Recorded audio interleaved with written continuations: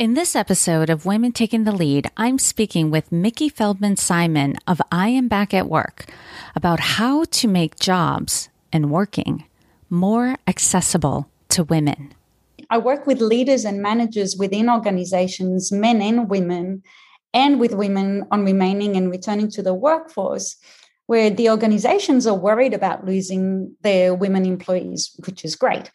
There's a high cost to them. They're losing talented women, and they want to create an environment that is more supportive to mothers and working parents. And I especially also say here working parents, because if we also provide the men with more flexibility, they can be encouraged to do more around the house, around childcare. Hello, my name is Jody Flynn and welcome to Women Taking the Lead, where we are all about creating blasts of inspiration to help you overcome self-doubt so you can lead with confidence, integrity, and a sense of humor. Head over to womentakingthelead.com to join the community and get the resources to support you on your leadership journey. Now, your future awaits, so let's get started. Hello, everyone, and welcome to Women Taking the Lead. I am Jody Flynn, and I am here with Miki Feldman Simon, who is a career and executive coach and the founder of I Am Back at Work, a company dedicated to helping women remain and return to the workforce. Miki is a seasoned professional who has led leading executive roles in human resource management, marketing, and business development. She has built and led resilient teams in high-growth software companies with successful exits. Miki is a certified executive coach. She has a Master of Science in Organizational Behavior and a BA in Psychology and Educational Counseling. Miki is passionate about accelerating people's personal and professional growth, enabling them to step into their full potential. Miki, that is just a little piece to let everyone know a little bit about you, but tell us more about you and what you're up to in the world. Well, first of all, thank you, Jody, so much for inviting me here to be a guest on your podcast. I'm really excited to be here today. A little bit more about me. Well, I'll tell you straight off so that people don't spend time just trying to work out my accent, is that I'm Israeli, Australian, and American. And I've lived in the Boston area for the last 20 years. And I spent a good chunk of my career in the human resources management. And as you said, I've led multiple startups, mostly high-tech, to successful exits. And I'm very proud to say that in my last role as head of HR at a company called Profitect, it's a software company. And apart from leading us to a successful exit, we also reached gender parity across the board. So that's at all levels of the company. What else about myself? So I also took multiple career breaks throughout my career, whether it was to take care of my elderly parents, to move continents, and to take care of my kids when they were young. I successfully returned to the workforce after each one of those breaks. My kids today, my daughter, she's the youngest, she's 21. She's a student at McGill in Montreal. And I have a 26-year-old son who is an avalanche forecaster in California. One thing that definitely stood out to me in what you just shared is successfully leaving and re-entering the workforce. And I often find with people who are in coaching, they're coaching around areas that they've figured it out. They may have had some challenges in those areas, but they've learned how to be successful. And it's no surprise that this is an area that you are helping women with. And I think going along with that theme, because one of the things that when you and I first connected that we were talking about was the state of affairs for women in the workforce. And there has been a lot of disheartening news. We're going to talk about that. I know we're going to, there are positives to talk about, and we're going to get to that later. But just for the audience, for anyone who hasn't been reading the data and the statistics and the stories, what is the current state of affairs with women in the workforce? So, there's a lot of statistics and information out there, but in December 2019, for the first time, women comprise just over 50% of the workforce. And we were really celebrating that achievement. And then COVID-19 struck. And since then, we've seen more and more women leave the workforce. Women were also employed by many of the hardest hit sectors, whether it's education, hospitality, healthcare, services. And prior to 2020, recessions have either depressed men's employment more than women's or had a roughly equal impact. But the Institute of Women's Policy Research analyzed the Labor Department's data, and they reported that more than 11 million women have lost their jobs, and another 2.65 million have left the workforce since February 2020 due to caretaking demands and sometimes inability to find work. And the results are so devastating for women that Nicole Mason, she's the president and chief executive of the Institute for Women's Policy Research, she's coined the term she-cession. And to describe this recession and the disproportionate impact that COVID-19 has had on women. And unfortunately it's also Black and Latino women have been more adversely affected by the job losses. So what we're seeing, and as you said, it's disheartening, is that the progress that we've made in women's employment is being rolled back to decades back. And even during the partial recovery period in recent months, the female unemployment rate is still significantly higher than the male unemployment rate. So it is going to take a lot to undo the damage that has brought us back to, people are saying, around the 1980s level of women's participation in the workforce. And that's the state we're in today. Wow. So we're looking at, we're set back like 30 to 40 years in terms of progress. Yes. Okay. Yeah. Oh, God. Right. Every time I hear these statistics, it breaks my heart a little bit. But thank you for that, Miki, because that kind of created the landscape, the context in which we're going to continue to have this conversation. So everyone listening has an awareness of what's going on.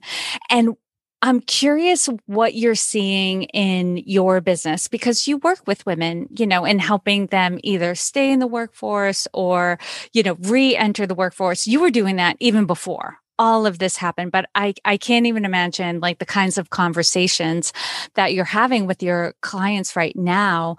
And I'm curious because you did reference a lot of women. Part of the reason why they're stepping away is to be caretakers, whether it's caretaking the household, their children, doing this homeschooling or remote learning that a lot of children are doing. But then women have also largely taken on, I don't want to call it the burden. It can be a burden, but the responsibility of taking care of sick relatives and aging parents. What kind of conversations are you having with your clients around deciding how to handle all of these responsibilities? So it's definitely not easy conversations. And, families have had to decide who will who will stay home taking care of the kids forever, right? Or whether it was sick, aging parents. And it's often been the mothers. But in the past, you could decide whether to send your kids to daycare or to school. And there were financial considerations of how much daycare costs versus your income, how much time you wanted to spend with your kids versus work. But during the pandemic, that choice in many places just disappeared.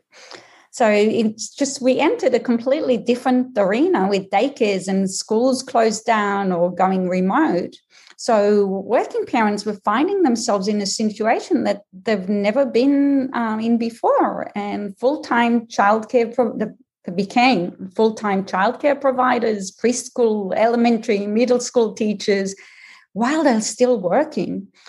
And again, a situation that they've never been in before and having to make very difficult decisions. And we have to remember that those who counted on their parents for help had to assess the risk involved in that, and bringing any outside help into the house meant increasing the risk of somebody getting sick. And for some, it meant actually taking on more responsibilities in caring for their parents to try and minimize the risk of people getting sick. So for people who had the option to work remotely, at least the conversation was around these options, but they had to manage all these multiple roles. And there is ample evidence that shows that mothers spend more time on childcare than fathers in two-parent household. And some research was during the pandemic was showing that it's around 15 hours per week on average that women spend more time on education and household tasks than fathers. So really the working mothers were taking a lot of the household, and it is in these situations a burden, the burden of the pandemic. I know it doesn't sound great, but when you really don't have a choice sometimes around it, it does become a burden. And a little bit here for perspective, 32% of the US workforce has a child under age 14 at home. 9.4% have a child under 6. So that is really a significant part of the workforce that is dealing with this madness. And I also want to mention another interesting study that Northeastern University did, and they were looking at the considerations that couples looked at during the pandemic and how to manage this situation. And they found that couples looked at who had more flexibility. Of course, there were financial considerations in play, who earned more. And unfortunately there, the pay gap worked against women, with women working in some jobs, the same jobs as their partners, but likely making less money. And many also decided that the mothers were more competent to take care of the kids. I have to say something that in 2021, we were hoping that would be more equal. So my conversations with women have been on making very hard decisions, whether to step out, step down to part-time, not stepping up, holding their career back. And for some, it has been on how to earn enough money to put food on the table. And they've had to reassess their values and really decide what it is that's really important to them. And in many situations, the women's decisions have been how to stay sane for them and their family during this time. Absolutely. I mean, when I think about some of my friends and my family who are women, and I see this happening to them, and they have great partners as well. But like you said, let's face it, the women are taking on the majority of the burden to take care of the kids, to take care of the aging parents and sick relatives and that sort of thing.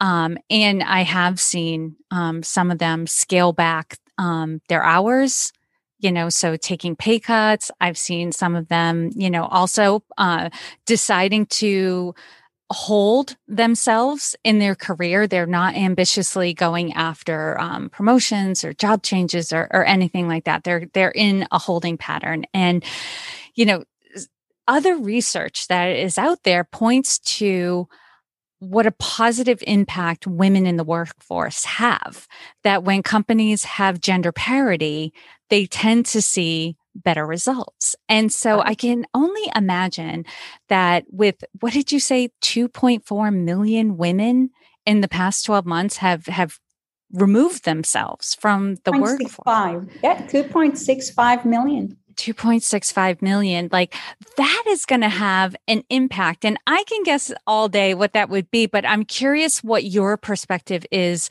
on this situation in terms of like the cost to not just companies, but society, the economy, workforce, and the advancement of women. So this is such an important question that you asked. I'm so glad you asked it, Josie, because the cost is just so vast.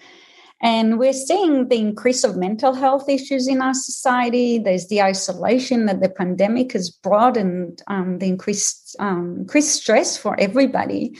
And financially, also millions more people push below the poverty line. And that's putting women aside. That's the cost that we're currently seeing on our society.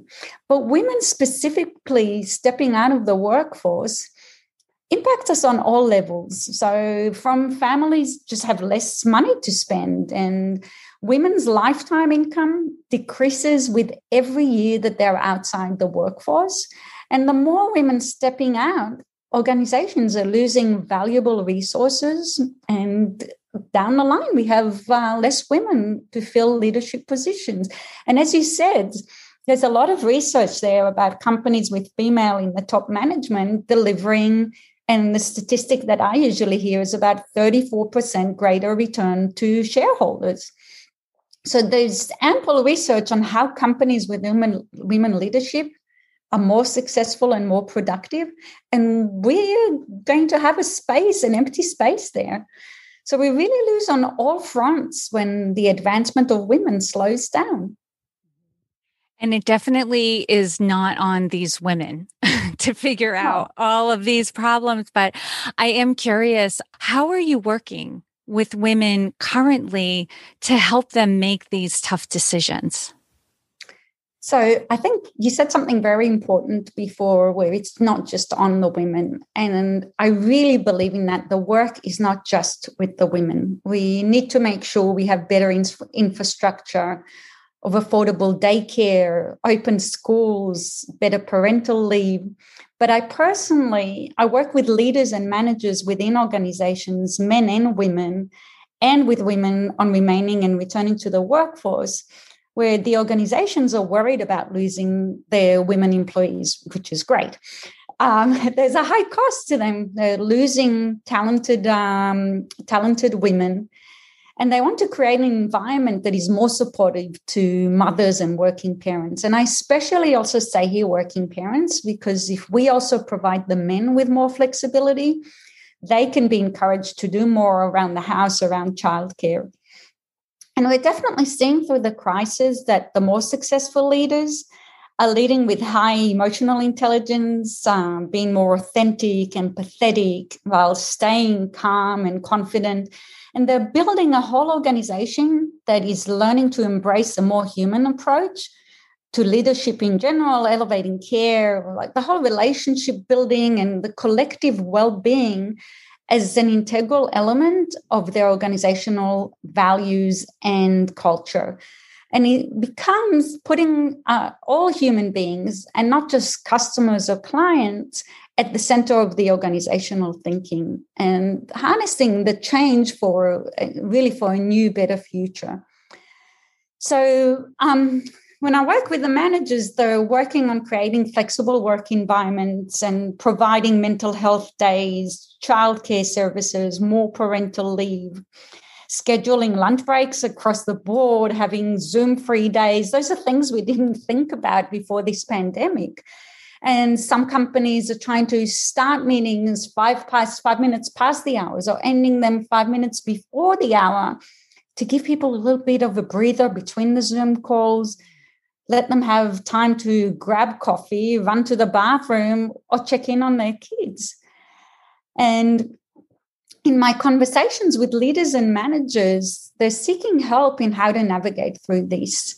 Some of them that I've worked with were hesitant to have an in-depth conversation and really ask their employees, in this situation, a lot of them, the women, how are they doing? Because as managers, they're often used to being the ones who have the answers. And nowadays, a lot of them are facing these exact same situations. But I try to remind them that in reality, the employees don't expect managers to have all the answers, but they do appreciate empathy, or rather, I like to call it compassion. I like the distinction that Rasmus Hugard, he's the author of the book, The Mind of the Leader. And he distinguishes between empathy, where it is you feel what the other person feels, to compassion, where compassion is empathy plus action. So with compassion, there's that element of how can I help you, or how can I be of benefit to you, rather than just commiserating with you. And so for a manager, beyond showing that they care and understand what the employee is going through, they will likely be able to help with something, whether it's prioritizing or pushing the meeting deadlines, creating more flexible schedules, and so on. Miki, I love that you are highlighting this distinction of empathy versus compassion, with compassion being empathy plus action. That action piece is so important. And I just read an article that highlighted a report from Managed Research Group that verified that compassion is akin to good leadership, and it's a strong predictor of executive effectiveness. And that's powerful. I don't think we're giving, and when I say we, I mean, organizations as a whole, enough attention to this quality in a leader and developing compassion in leaders. And I really love that you're working on the organizational level for employers to be empowered to retain their female employees. Now I want to hear about how you work with your female clients to support them to get through this challenging time. In my work with the women on how to deal with all of these, whether it is with women executives, women in career transitions, the ones who've stepped out or are trying to work out what it is that's next for them, I work with them on connecting with their values. So whatever decision that they make at the different points of their career, it comes from a place of strength, of them deciding what is it that's important to them, and often them and their family at that point of time. So whether they're stepping out or they're not stepping up, as we said, they in a situation where they would have otherwise made a career move up, and at this point they just don't feel that they can, or rather for their family, they just can't handle the added pressure of a new role right now. Whatever decision they make, we work on embracing it and not continuing to give themselves a hard time for it. I've had heartbreaking conversations with strong, successful, ambitious women who are telling themselves things like, you're chickening out, you're not doing enough, and it's just not helpful. So we often work on reframing the situation in a more positive way, and this can be, again, with reflection on their values, of course, their priorities.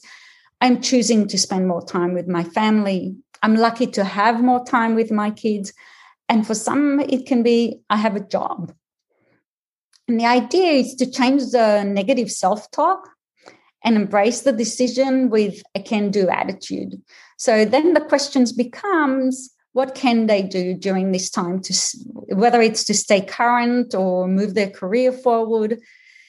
And it can be setting goals around whatever works for them. So it can be spending 10 minutes a day or 10 minutes a week on LinkedIn, networking with someone once a week, once a month, Can they learn a new skill?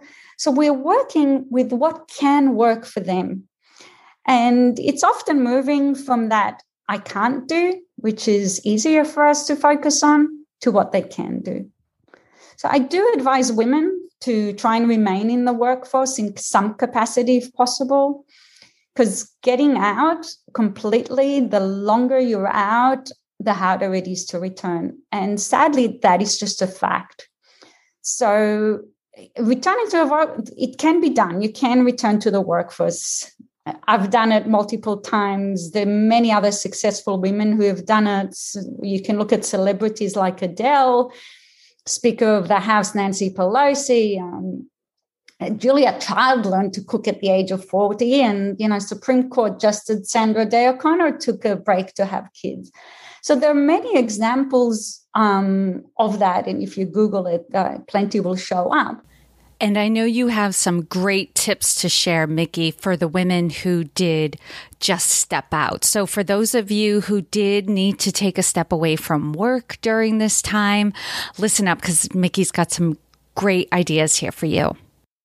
So the first thing I'd say is write down your achievements now, because you're not going to remember them later when you want to redo your resume or when you need to talk about them in interviews. And connect with your network, connect with them on LinkedIn, connect with people at all different levels, people who are junior to you now. They might be the managers that when you're looking to return to work, or they may be you're into getting a referral into a company further down the line. Make an effort to stay connected. If you can also write recommendations for them on LinkedIn, ask them to write some for you. And remember that most jobs are filled through connections. Every job that I got throughout my career was through my network.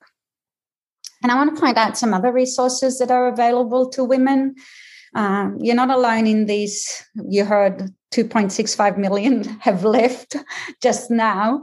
You can join, create support groups. And again, I would emphasize here on being, try to be compassionate. Don't just empathize and commiserate. And there's a lot of free resources on the web, including my website, I'mBackAtWork.com, that I provide a lot of free information, blogs, webinars on every topic from networking, resume writing, and how to talk about your career gap. There's lots of other resources there. Also, returnships have picked up in the last few years. So many corporations have partnered with companies like iRelaunch, Path Forward, Reach Higher, and these returnships are like internships, but they're specifically for professional women returning to the workforce, and they provide a structured program to ease their re-entrance. There are also companies like the Mum Project, connecting women with the employers, focused on life-work balance. And there's a company called Pepper Lane that helps women start their own businesses. And it's really exciting to see all these women-specific resources to help women return and remain to the workforce. Miki, thank you so much for that, because I know there were a lot of women who had to make the tough decision to step away from their careers right now to just focus on their families and, because they're overwhelmed with everything and all the people that they need to take care of. And so they had to make that decision for themselves. But I don't know that many of them were thinking about, okay, what's my strategy for when I can come back? So that is very helpful. And for those who are still trying to juggle it all, who are still at work, I can only imagine the overwhelm that they're feeling and struggling. And that is going to impact their physical, mental, emotional, spiritual well-being. A lot of my work with women and men this year has also been around managing change and uncertainty, setting clear priorities and setting boundaries. Work-life boundaries have been completely wiped out for people working at home. And so how do you decide, when do you stop work? When do you have lunch? And I hear many women saying things like, when can I have a shower? And though the issues may look similar, the work is really meeting the clients where they are in their personal, professional growth, the work environment they're facing, family situation. And during this pandemic, it could also mean their physical space as well. And through the past year, people have had to really reassess expectations, whether from themselves, their employees, or their kids studying remotely. And working on reducing perfectionism has been a big thing, delegating more, deciding what they will not do. And sometimes just learning to say no is something that women often tend not to do, and it's been more necessary than ever. And self-care has been a big concern during the pandemic. So, I gave the example of women just longing for a shower, for a little bit of time for themselves. But many people working remotely are moving from one Zoom meeting to another with their calendars just full with back-to-back meetings. So whatever is not scheduled in advance just doesn't happen. So they mentioned getting a lunch break on the calendar, exercise time, a 5-minute breather, a bathroom break, just time to check on the kids. And it can also be, what is it that energizes you? So is it for you going out for that run, yoga, having dinner with your partner? And we try and focus on what it is they can do for themselves as well, not just for work and their family. And I think it's important for all of us to keep in mind that this year has brought everyone new immense challenges to deal with. So as we work to become more human and more compassionate leaders, we have to remember to also be so to ourselves. I see many successful, high-achieving people who judge, treat, and talk to themselves much more harshly in a way that never talk to anybody else. So make the time to remember to also pay attention to what you have accomplished and what you can and what you can be grateful for, and be kind to yourself.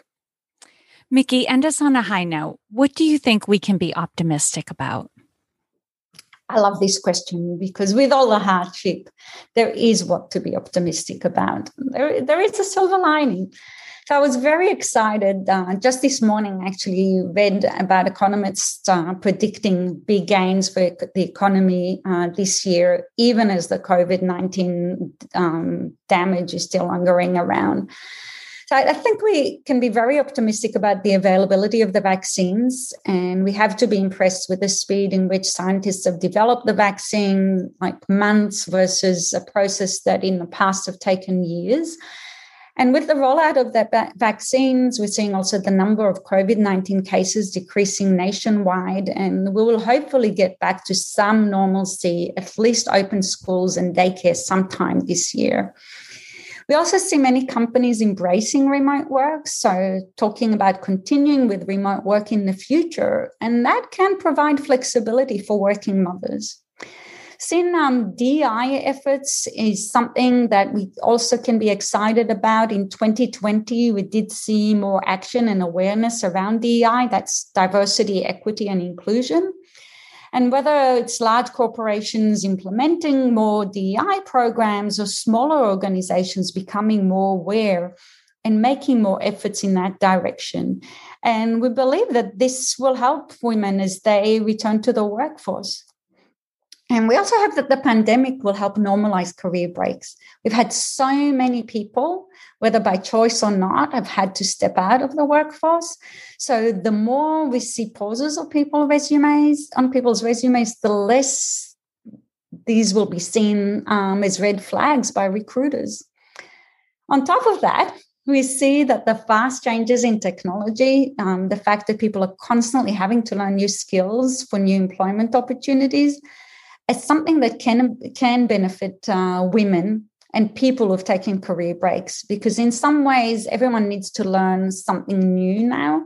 So it is less about what you know, but more about your learning abilities. So as a whole, the impact of stepping out of the workforce will be minimized. And considering all of this, I am optimistic about our recovery from this session. And I think that though it will take time, we may come out of it even stronger in the future.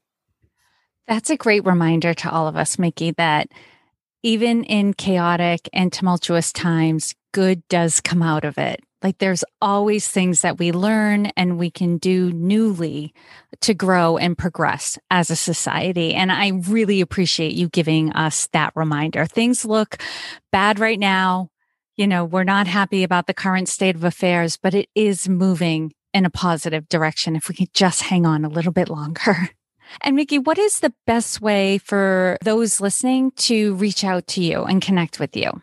Connect with me on LinkedIn. It's Miki Feldman Simon on LinkedIn. You are welcome to send me an email, Miki, M-I-K-I, at iambackatwork.com. It's easy. Yep. And your hub, iambackatwork.com. You mentioned a whole slew of resources everyone can find there. So for those of you listening, check Miki out. She is fantastic. And I know you're often on the run, in the car, on the move. So you know you can find all of this information and these resources at womentakingthelead.com. I think the easiest way for you to find this episode is to put Miki, M-I-K-I, in the search bar at the top, and her show notes page will come right up with more information about her and all of the links that she's shared in this episode. And Miki, I just want to thank you for taking the time to inspire and enlighten us. We are all better for having met you. Oh, thank you, Jody. It's been a real pleasure to be your guest here today.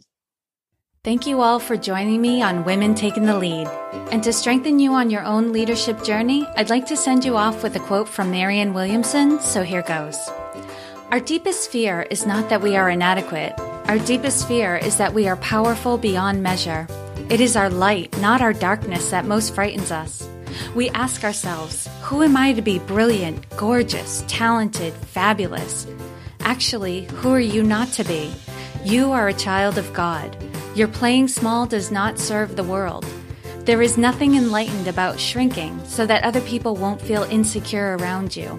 We are all meant to shine as children do. We were born to make manifest the glory of God that is within us. It's not just in some of us, it's in everyone. And as we let our own light shine, we unconsciously give other people permission to do the same. As we are liberated from our own fear, our presence automatically liberates others. Again, thank you for joining me, and here's to your success.